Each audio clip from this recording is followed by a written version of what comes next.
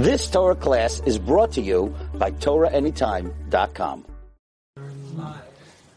Shalom and welcome to Practical Spirituality here in Aish Torah in the old city of Jerusalem overlooking the Temple Mount. There's something in my ears. I got to deal with it right away. Yesterday, what we spoke about was how we live in a bluff. We create reasons why things aren't working. Meaning, if something's not working in your life, you'll create a reason why it's that way, and then you'll just live in that reasoning all your life. So, is there any water here by any chance? You've been lipping that stuff? It's kind of my personal bottle, yeah. That's all right. Yeah, lipping your own bottle is always permissible. Yeah, sure. I think she may know where she is a little better as far as finding water. Just in the way she asked if I wanted water, it seemed like she knew what she was doing. Thank you so much. I'll give you a couple of hints. Behind the desk over there. Okay. Maybe the faucet if I need it. If we're stuck. Okay. So we spoke about how we create philosophies around issues. Meaning wherever there's dysfunction, we will create a worldview that somehow supports the dysfunction or keeps it there. And so, but what we also spoke about is why is there dysfunction to begin with? Like, why would we maintain dysfunction?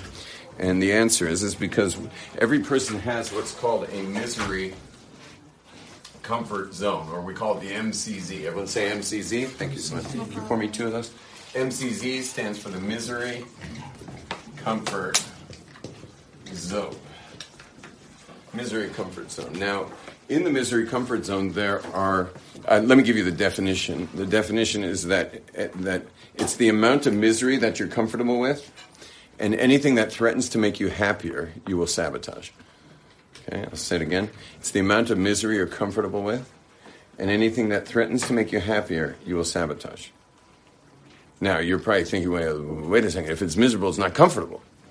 Like, what is even the term misery comfort zone? Because if I'm miserable, I'm certainly not comfortable. But if you think about yourself, you'll realize that you are comfortable with a certain amount of misery. And whenever you get in a situation that's so good that you don't even recognize yourself, you will mess it up. You got that? When you get in a situation, whether it's a relationship, whether it's your health, whether it's your money, whether it's your stuff, you know, or it could be your lifestyle or whatever. Whenever it's getting too good, you'll mess it up somehow. And that's just the nature of people. That's what people do. They mess up when it gets too good. Because we don't know how to deal with it, and we don't recognize ourselves. And maybe we could do this tomorrow, since you asked for yesterday's preview. I mean, I mentioned the misery comfort yesterday, and you asked me to do it today, but there's a whole other reason. What are we doing with such a thing? And the answer is that human beings, when it comes to identity anyway, are lacking. I mean, I don't think anyone in this room would come stand up here and tell us who you are. I mean, you want to go up here and like who you really are. Like, someone want to get up here? You want to get up here and tell us who you really, really deep down are. So what you'll realize is nobody knows who they are. None of us know who we are at all. And you want to know who the happiest people are in the world? You want to know who the happiest people are? You want to know the people who are the greatest people, your favorite people? Meaning there are only a few in the world like this, you know, meaning one in hundreds, is the people who are actually fine with not knowing who they are. See, you think not knowing who you are is a crisis. You think the lack of identity is a crisis. Like, oh my gosh, what if people found out I have no idea who I am? That'd be terrible. And meanwhile, the happiest people you meet are the ones who are fine with it. For example, me. I'm a pretty happy person. And I have no idea who I am. I literally have no idea who I am at all. You know, but what's beautiful about having no idea who I am is it gives me now a tremendous capacity to be anyone. And I often have to be anyone. You know, I'm being asked to be someone all the time. Yeah, I got Blia and Hara. Thank God I have a whole slew of kids. You know, they seem to come every 2 years for quite some period of time there. And I guess the only family planning we did was planning to have a big family, because they just kept coming, thank God. And so I'm really a father in a big way over there. And then there's being a husband. That's pretty intense. And then there's being I lead seminars, which means I have to be really firm. really strict, and I've got to take all the people who have a fear of being out of control, which is a good, let's say, at least a third of humanity has a fear of being out of control, and I have to break them in the seminar, to shake them up, and that's so not me. But I've got the capacity for that because I have no idea who I am anyway, so why not be Darth Vader for a few hours a night when I'm running a seminar? You know, and be that sergeant. So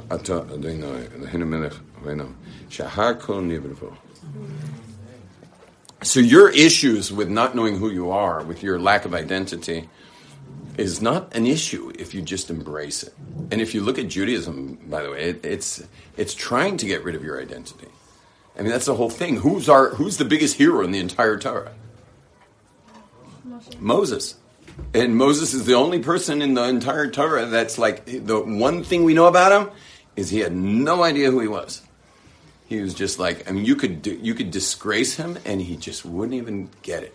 He wouldn't even realize that it was about him that you were disgracing.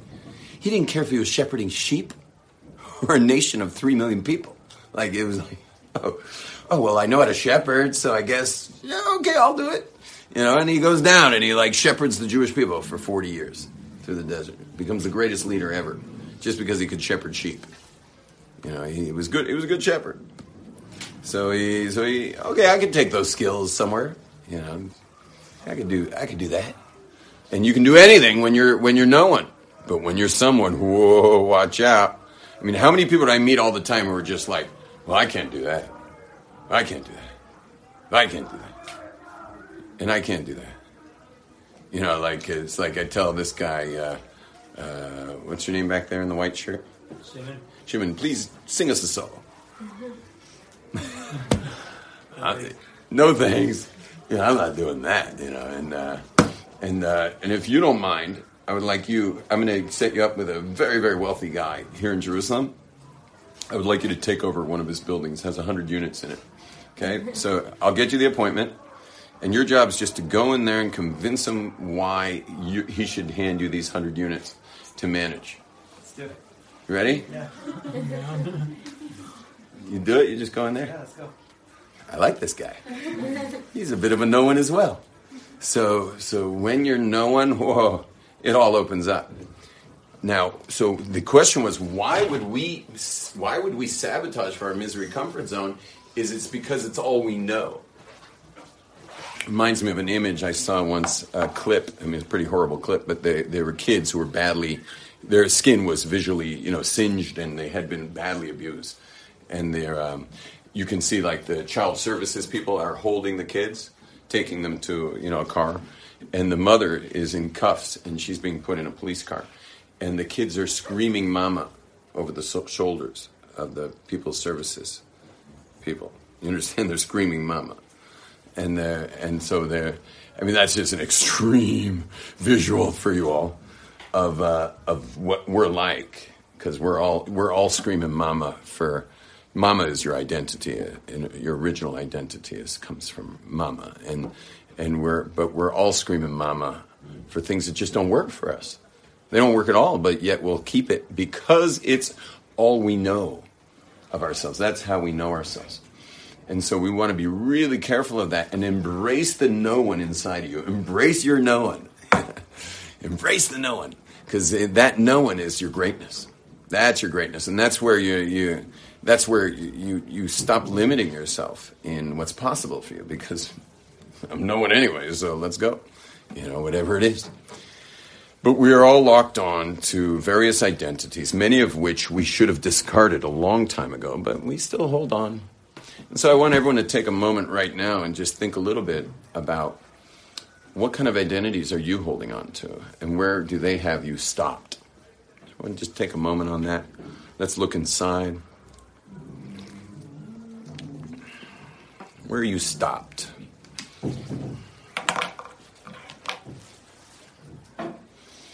Whether it's socially, professionally,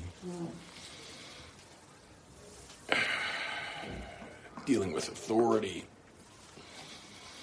dealing with choices and decision-making, future, dealing with your future. where are you stopped? And you'll notice that it's because there's some kind of identity that's being threatened, and therefore you have to keep yourself held back there. There's an identity it's at risk. Some identity you're squeezing onto. And you may not even like that identity very much, but at least you know it. It's so much more stable than the unknowns.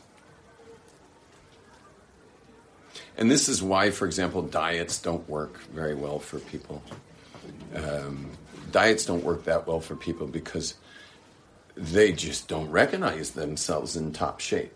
They just can't, they don't know who that is to be in top shape. And so it's like, it's really hard. And once in a while you'll meet someone who, some people will have a surgery or some other people will get themselves, in some extreme regimen to get in great shape. But you'll find them later back in the, kind of recreating themselves back into the shape that their misery comfort zone would want to maintain for them.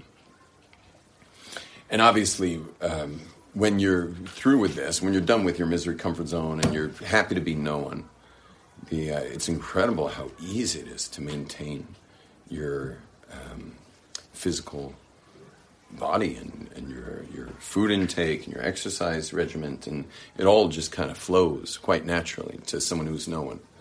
And it's just kind of, you become kind of become cat-like, like you're almost like a deer in the mountains. Because they're exercising all the time, but they never even think of it as exercise, and they always eat the diet that's built for them from God. They're eating their food as close to the way God made it as possible. And when you're no one, you also tend to, you're not really touching packaged food much. Not so many products. Your drink is water, and your food is as close to the source as possible. Highly recognizable from when it was in the ground. You want it nice and fresh,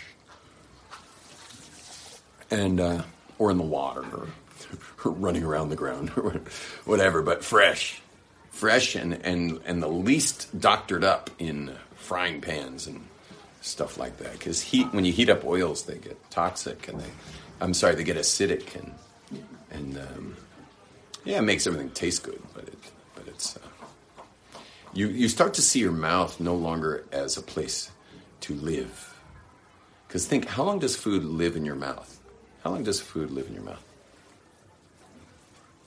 Food lives in your mouth like, I don't know, it depends how long you chew.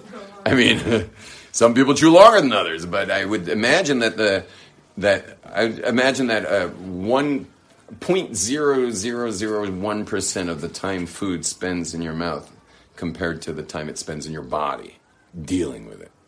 You know what I mean? The food in your mouth is like a tiny, tiny decimal point fraction of the time that food will spend in your body. But how many of us have been living in our mouths? We're literally living in our mouths as if that food's hanging out there the whole time. But it just isn't hanging out there the whole time. It's barely there. And the food's spending all its time in our body, and our body's just going like, what the hell happened? Like, what is that? What's going on there? And both the amounts and the intake and all this stuff. But so if you want to do this just for fun, when you go wherever you live, wherever you're staying in Jerusalem tonight, just for fun, go into the doorway and just stay in the doorway for a while till like your roommates are like, what are you doing? And like, well, I'm just hanging around the doorway, because I see I'm way overly involved in the doorway to my body, which is my mouth, and I'm just hanging out way too much in the doorway, and so I'm just going to stay in the doorway just to embellish this way I've been dealing with food, hanging around the doorway. You had a question? Yeah, okay, so if you tell yourself, hey, I'm no one, doesn't that really, affect, I feel I don't know, self-esteem at a certain point, and then, people, don't really do anything if they feel like they're nobody. Yeah, there's two definitions of no one. I think you chose the one I wasn't discussing. I know, I get what you're saying, but I feel like there's also, a different way. There's, a thing of, you don't fall into any category, you can be whoever you want, but that's the part of yourself that you're no one, then, you don't have the house to, You don't have the what? You don't, you like don't have it, like if you're telling yourself like, oh, I'm a no one, so I can be whoever I want. Yeah. It's kind of like a bit of a contradiction because then you're like, well, if you're no one and you don't have any skills, and then like. Oh, why'd you get rid of the skills? I've been, Where'd the skills disappear to? Your identity, and then like. I kind of just feel I'm just waiting for the question. I don't know. Can you formulate the question? I'm happy to take this question. Like, I want the question. Say, I got rid of my identity. It's like, who am I? Like, when I know, like, why is that no one? It gets also really good. Well, Like, a couple self-esteem things. at a certain A point. couple things happen when you get no one. I think you're misunderstanding this no one business. Okay. A couple things happen when you get no one, and I was going to do this tomorrow if you wanted, but I'll just give you a little of no one. So once you have no one, so you got a couple good things going on. Number one is your personality. Because every person has a natural personality. If you take 30 3-year-olds in a kindergarten, are any two of them alike? Are any of them two remotely alike? No. They're not even remotely alike. It's shocking how every single kid comes with a totally different personality than the one next to them. This is before they've been highly socialized. They're 3, and they're just not. There's no two alike. So all of us have a natural personality. Now that natural personality gets like heavily trimmed until we're someone else, because we basically cut and paste after that.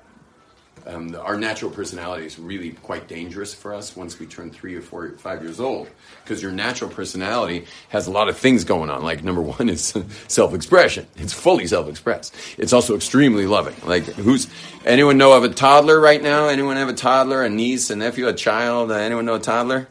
Okay, you guys know a toddler? Okay, so who should we use? Who's the toddler in your life? Your nephew? How old is he? 2. Perfect. Where does he live? Rechavia. Oh, great. So you see the kid once in a while. Yeah. Okay, you go there for Shabbos sometimes? This past Shabbos. Excellent. Now tell me at the table, who was the most alive? The toddler. Great. And tell me, who had the most loving closeness going on in the whole event? What does that mean? Well, I don't know how much he knows you, but who would have been won the award for loving closeness? Like to the toddler? No.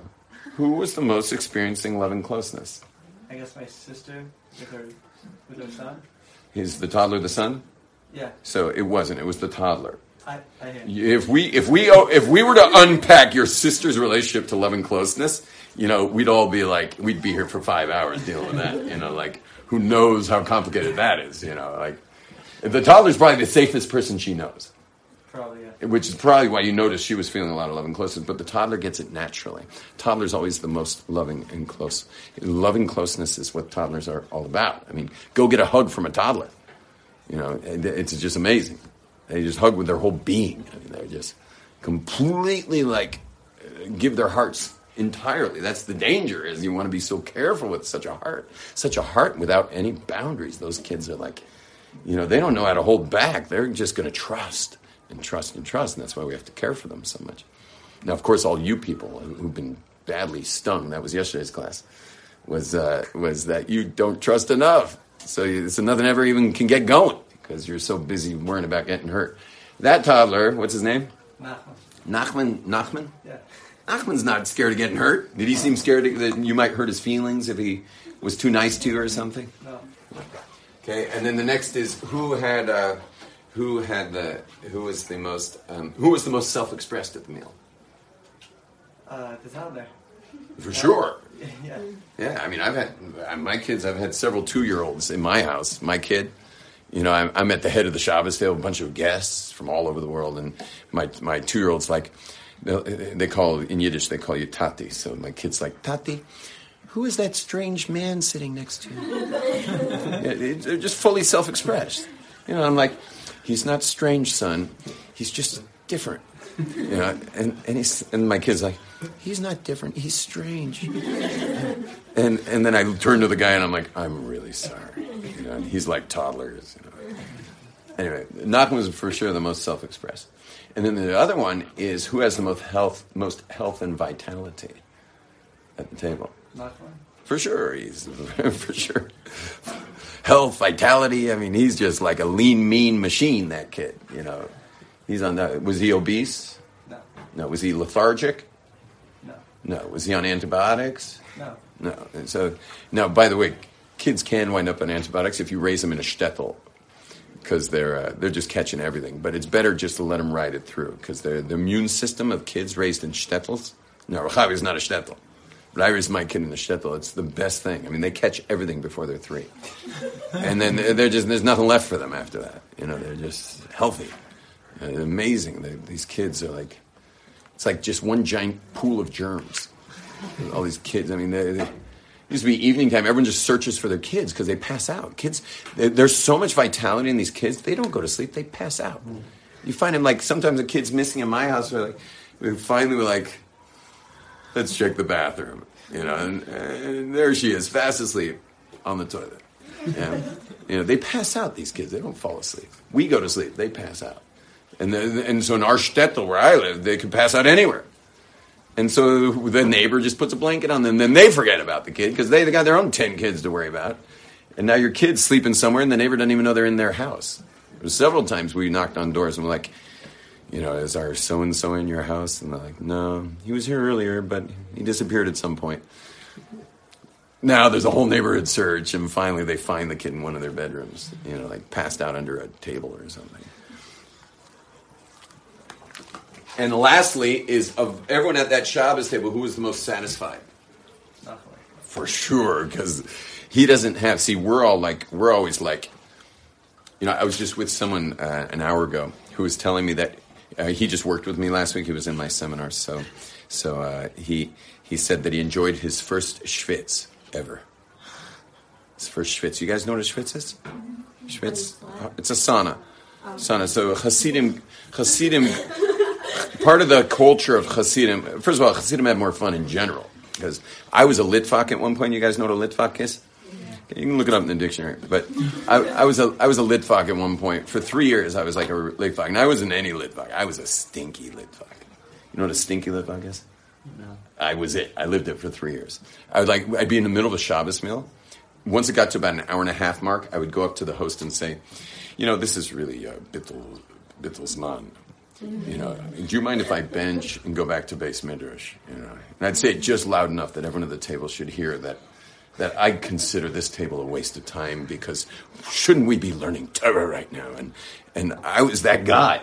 Every week I would do that at every meal. Like, I just waited for my moment to let everyone know that I'm going back to learning. And then I'd go in to learn and learn all night, until the morning and daven at sunrise. And I was a crazy guy. I was like the classic litvak. But what happened was, because of my action sports background, because I spent years and years and years just involved in action sports and serious social events and lots of fun and big parties and stuff like that, because I had that background, by my 3rd year being a litvak, I started getting this terrible sense of boredom, and because my body was used to a lot of action. And I was getting like chronic boredom. You guys heard of chronic boredom? It's a syndrome that Hasidim have if they're raised Litvish. So I was going through chronic boredom, and I just needed some action. And wow, when I met those Hasidim, a lot of fun. Like, for example, our prayers are primal scream praying, where I pray. You know what primal scream therapy is? Primal scream therapy is amazing. I was actually just another person, a client I had this morning I was working with. I was trying to get him to his primal scream, but we're nowhere so far. And he's like, his job was to say, I will express myself. And then I say, you will not. And he's like, I must express myself. And I say, be quiet. You shall not express yourself. And I would keep getting louder and louder till he could get to his primal scream and let out that he must express himself. We didn't get anywhere, but we're working. It's the second time we tried that particular therapy, where I keep kind of abusing him that he shall not express himself until he will finally. I'm just waiting for him to scream and get it out. Anyway, there's a therapy called primal scream therapy. It's a pretty amazing therapy. So I found a Hasidic synagogue that does primal scream prayer. Primal scream prayer. I mean, there's no one in this room who's ever screamed as loud as we pray. Unless you had some crazy emergency and you screamed, meaning your sister was about to cross the tracks, and right when the train was coming, and you just screamed from 50 yards away, with everything you had, because that was your only hope to save her. maybe you scream that loud, and even then, maybe not. Where's the synagogue? It's in Mea Sharim. It's in Mea Sharim. You got to kind of get through Mea Sharim to get to the synagogue, but it's I'm in Beis Yisrael. perfect. Pinsk Karlin, it's in Beis Yisrael. Yeah, join me this week. I'll put you right next to me. I'm in like the real pocket of screamers. What time are you doing? What time? Normal times. We hold by Zmanim. The normal times. Normal times. Shachris is 8. And I mean, say Kriya Shema, because Pesukah Zimmer is an hour and a half. You know, so Shachris is at 8. And then Mincha, Mariv, and Shabbos is right before Shkia, 10 minutes before Shkia. Now, anyway, but there's also mikvahs, and there's road trips, and there's get-togethers, and there's all this good stuff. So anyway, I became Hasidic. And I've never had a dull moment since I became Hasidic, because it's a lot more fun. And the thing is, it might not be as fun for ladies, because if you're Litvish, your husband's actually home Shabbos night. You know, if you're Litvish, you get to like have your hubby all to yourself. You know, and it's kind of like your family's the community, like your little family's the community, because there's never a community get together in the Litvish world unless someone dies, or there's there might be a wedding in the community or something, but it's more when someone dies, everyone's there all together. And the Hasidim, they're all together like all the time, you know, constantly getting together. But maybe a little harder on the women. Don't know, but we're also much more into Kabbalah, so at least the women get like Kabbalah going on, because Hasidic study is Kabbalah. They just kind of, it's like layman's Kabbalah for the layman, for lay people. But it's pure Kabbalah. I mean, if you know Kabbalah's Sfarim, it's the same stuff as the Hasidus. It's just that the Hasidus it's all been couched in a way that you can get it without creating any destabilizing parts to it when you learn Hasidus. Anyway, that's it for my commercial for becoming Hasidic, or at least marrying a Hasid. Obviously, anyone who's raised secular, becoming Hasidic is something they should think twice about, unless they're going to live in Sfat. If you're going to live in Sfat, being Hasidic is just the most natural thing that ever happened. But if you're not going to be living in Sfat, so joining the Hasidic world, if you're not from an observant background, is a dubious thing to do, and maybe not so recommended. Not so recommended. Okay. Anyway, but when you're no one, you got your natural personality. Then you have another thing which is amazing, is you have what's called kochos and nefesh. I don't know how to explain that, but I didn't say kochos. It's like, yeah, it's the things you are naturally good at by birth, like you're just born into that. So that's called kochos and nefesh.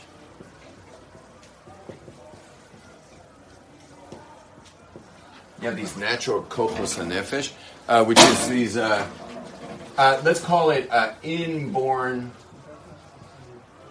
inborn skill sets. Although they may not be specific or necessarily honed in yet, but you have natural things. Like, for example, there's 3 categories of kochos and nefesh. The 3 categories are intellect. Want to shut that? So there's intellect, and then there's interpersonal, and then there's the instinctual. Like I do career counseling, so I had a lot of meetings today. Someone else hired me to find a career. So we first sat down to figure out what are his kochos and nefesh. What was he born with? Is he intellectual? And the answer was no. Is he interpersonal? Also not. Was he instinctual? Very instinctual, and I knew that already because when you could sense an instinctual guy, and they're often instinctual people will often be a bit heavier, which was a quick tip off because their animal instinct's strong, and so their appreciation of food is more, and if they're not into sports, they might come out a bit heavier. Instinctual people, but what's nice is this guy's going to be a wealthy guy one day because there's 2 other settings. There's either flow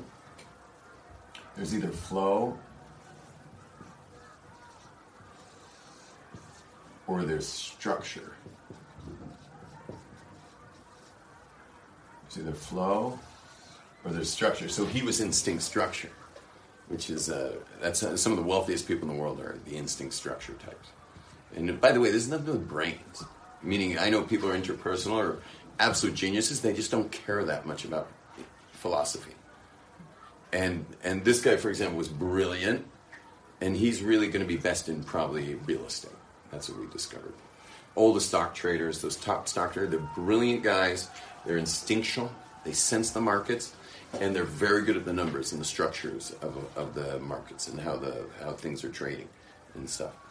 So like it's funny. These are the poorest people, and these are the richest people when it comes to instinct. The perfect job for this guy is lifeguard.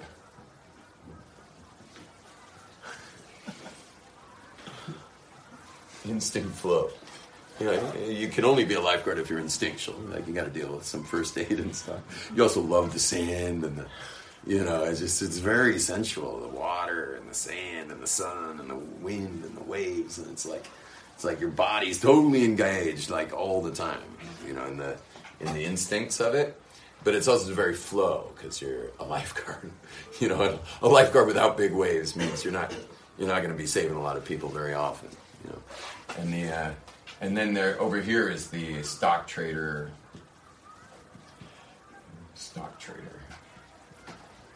All those best stock traders are over here. And then there's all the interpersonal occupation, the intellectual occupations.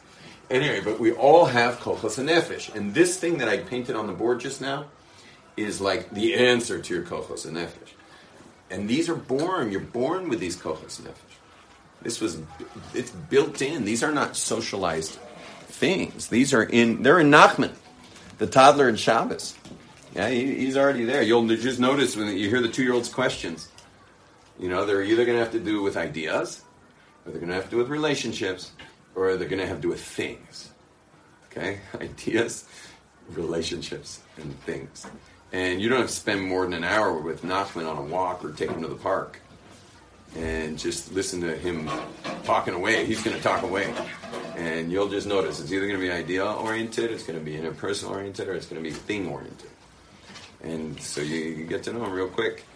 And so we all have that. So you got that, young lady? What's your name? Rivka. You got that? So being no one, you already got your natural personality. It's a hell of a lot better than the one you created. No offense, Rivka. And I don't know who you are, but I promise you, the natural one's the one I would prefer to interact with than some kind of fabricated one that was there to protect you anyway from God knows what, because we all go through stuff growing up and we create our personality around what we went through. And the thing about it, your whole personality is really just what you went through, but a protective device. That's what you don't have a personality. You have a fortress. Your personality is really a fortress, not a personality. And when you're no one, there's no fortress. There's just you, pure and true. And then you got your natural personality, which is always fun to be with someone who's really pure and free and natural. And then you have your kochos and nefesh. And then you have above that, and I started with the end. So that's why I think you didn't get it.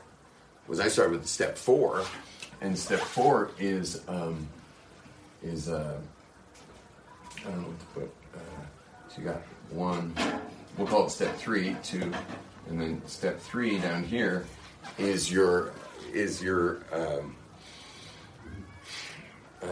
what we'd call it is just your.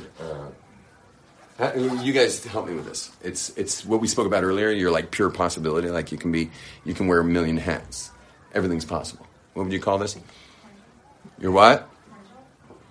Potential. No, but it's much more practical than that because you're constantly applying it. Like now I'm a father. Now I'm a mother. Like my wife leaves the country. Now I'm a mother. Flexibility. What? Flexibility. Flexibility. It's your ability to wear a million hats. Juggling. Multitask now. What? Juggling. Huh? Fluidity is a dangerous term these days. But it's a much better term than anyone else's so far. It's your...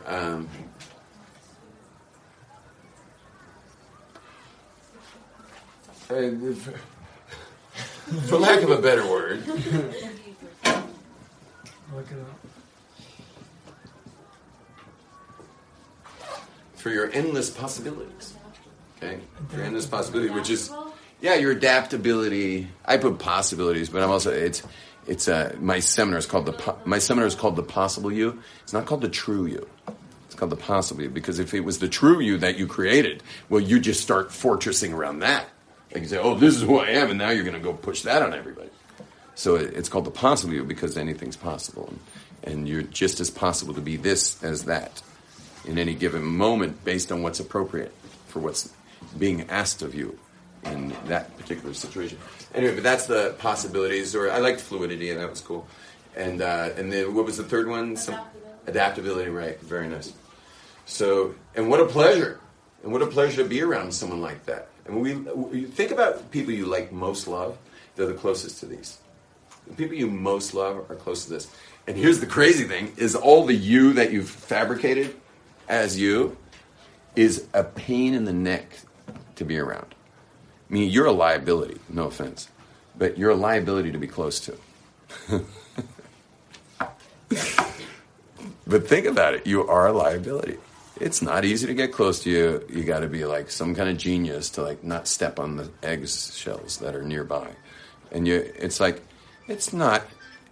have not made it easy to get close to you. And yet your deepest desire is to get close to people. Like all you want is closeness, but you're just complicated. And it's taxing to be close to. You know, it's effort. People come out of their relationship with you exhausted.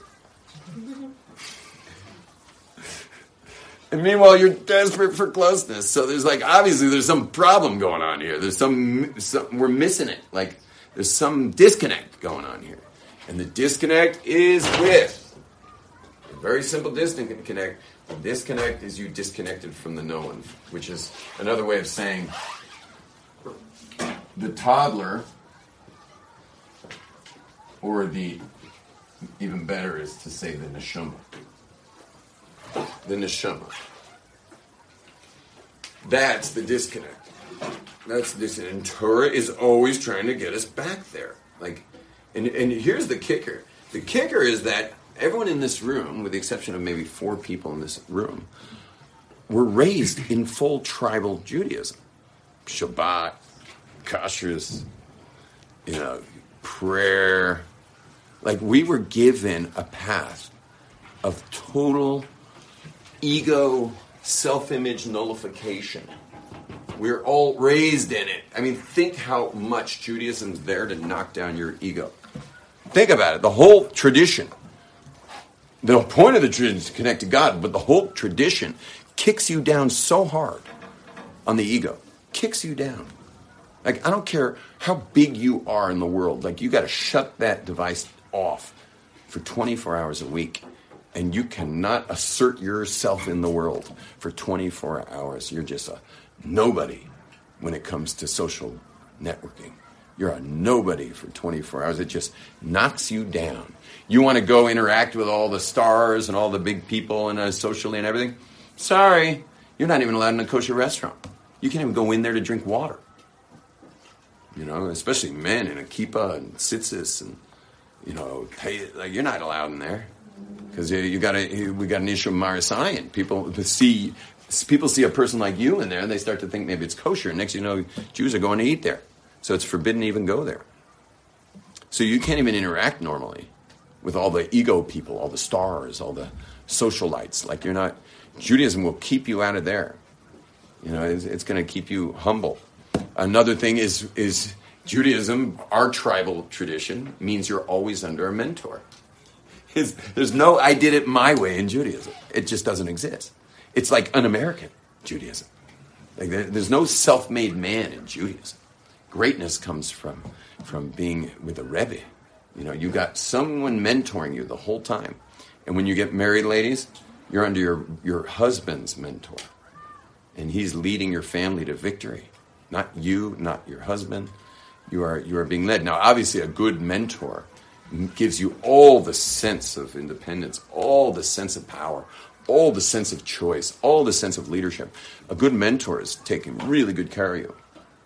In not being the guy who's taking away. Because a good mentor knows that what's reward come from? Because think about it, what is this world? This world is just a holographic projection. This world doesn't exist. There's nothing real here. This is a holographic projection.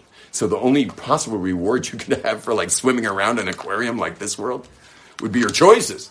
So a mentor knows that. Someone who knows Torah deeply, it knows that your only reward will be from choices. So he's going to always give you the space for your choices so that you are rewarded for swimming around an aquarium for 70, 80 years, as if there were any years. There's no such thing as years. There's only now. God never created time.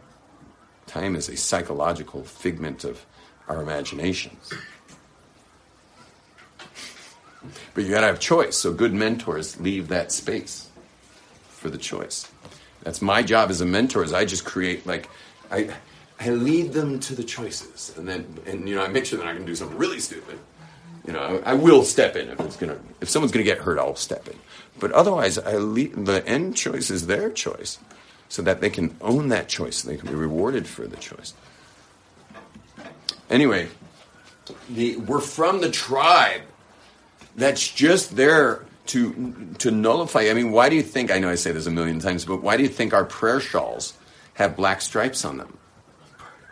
Because it's barcode, so God knows who's praying. Okay, we're all of our prayers are in plural. You're not. I don't have a prayer book here, but you're. No offense, you're not in here. This doesn't include you. It includes you as much as it includes every Jewish person in the tribe. Not to mention the Gentiles that benefit greatly from this. But because we're a light to them, and we're obviously channeling down the creation into the world that everyone benefits from. But you're not in here as an individual. When you just turn to any page, it's just Song of the Sea. It's not about anyone there except for that. But these aren't prayers, but not getting any prayers. Here's some prayers. Baruch atah Hashem Elokeinu. What's that mean? Our Elokeinu? Our God. Velokei Avosenu. And the God of our fathers. Abraham, Isaac, and Jacob. It's just, you're not in there. You're from a tribe that was set up for you not to fall into. And I hate to go this strong, but I'm going to go this strong. I realize I better stop soon. Is let you fall into demonic possession. When I say demonic possession, I don't mean demons. What I mean is the DMN part of your brain, the default mode network, which is the part of your brain that projects into the future everything you went through in the past to make sure you can navigate, and you developed a personality to navigate the future. So you're like at all times on some white knuckled ride to somehow navigate your life based on the past. And that default mode network that's inside your brain suppresses your experience of life and coats everything into concepts, a digital display for you to somehow navigate and not get hurt. Yet you're from a tribe. If you're Jewish, you're from a tribe that was set up to suppress all that so that you could be in full experience of life. Oops, 409. Everyone, please join my club, the YomTovMediaClub.com.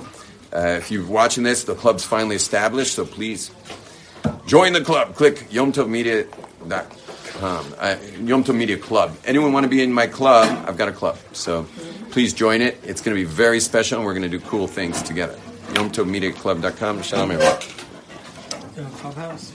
You've just experienced another Torah class brought to you by TorahAnytime.com.